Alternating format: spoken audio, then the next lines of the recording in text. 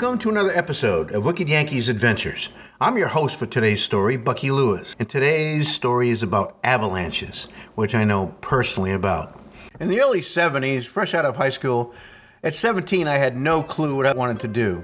So I saw an ad that they were looking for full-time ski patrollers at Waterville Valley. So lo and behold, they hired me. And little did I know that skiing for 2 years for them every day would save my life. I have skied through 2 avalanches, one in the east here and one out west, and I was lucky enough to be on top both times when I ended up. It's a very scary thing, especially out west where there's so much snow. Here in the east, you had out-of-bounds skiing in the east is a lot different than out-of-bounds skiing out west. Out-of-bounds skiing here in the east is usually skiing Tuckerman Ravine on the side of Mount Washington. That can get up to 55-degree slope, which is pretty steep. So people go there in the spring, traditionally climb up there and ski it. But on the left-hand side, as you look up, is Huntington Ravine. That's a different story.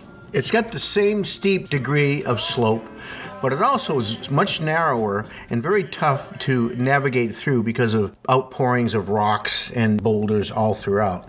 But given the fact that I was skiing every day, I was in great shape, and also it had something to do with me being younger and feeling bulletproof and fearless. I think every man out there can relate to that. So I decided to tackle one of the toughest places to ski, Huntington Ravine.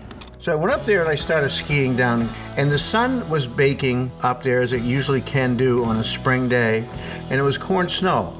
All of a sudden I heard a rumble. The snow started becoming loose underneath my feet. I found myself surfing down through, and it was terrifying because I had to leap over rocks. I had to stay upright, obviously, because I would have been buried by the snow. So that was my first foray into an avalanche. My second experience with skiing through an avalanche was much scarier. I had been invited out to Beaver Creek, Colorado, which is next to Vail, which is about 100 miles west of Denver, to ski with some patrollers, former friends of mine who had gone out west and relocated. So every 2 weeks, what would happen is that the U.S. Forest Service would do an avalanche prevention tour above where the lift stopped at Beaver Creek. There was a mountain above that. The lift stopped at 11,440 feet, but the top of the mountain above that was 13,000 feet. So the Forest Service enlisted the patrollers from Vail and Beaver Creek to do this 5-hour tour of avalanche prevention, and I was a guest. We were each given a backpack with 2-pound bombs of explosives. They were round, so they would roll down an avalanche and explode. We were also given beacons, transceivers, that would be on our body in case we did get buried, as well as shovels. This tour would last approximately 5 hours because we would be up there and hitting every single avalanche gully and couloir. Couloir is French for, holy cow, where did the side of the mountain go? Now the FAA dictates that you have to have oxygen above 14,000 feet if you're flying. We were at 13,000 feet, going from cornice to couloir, breaking trail and traversing in 12 feet deep snow.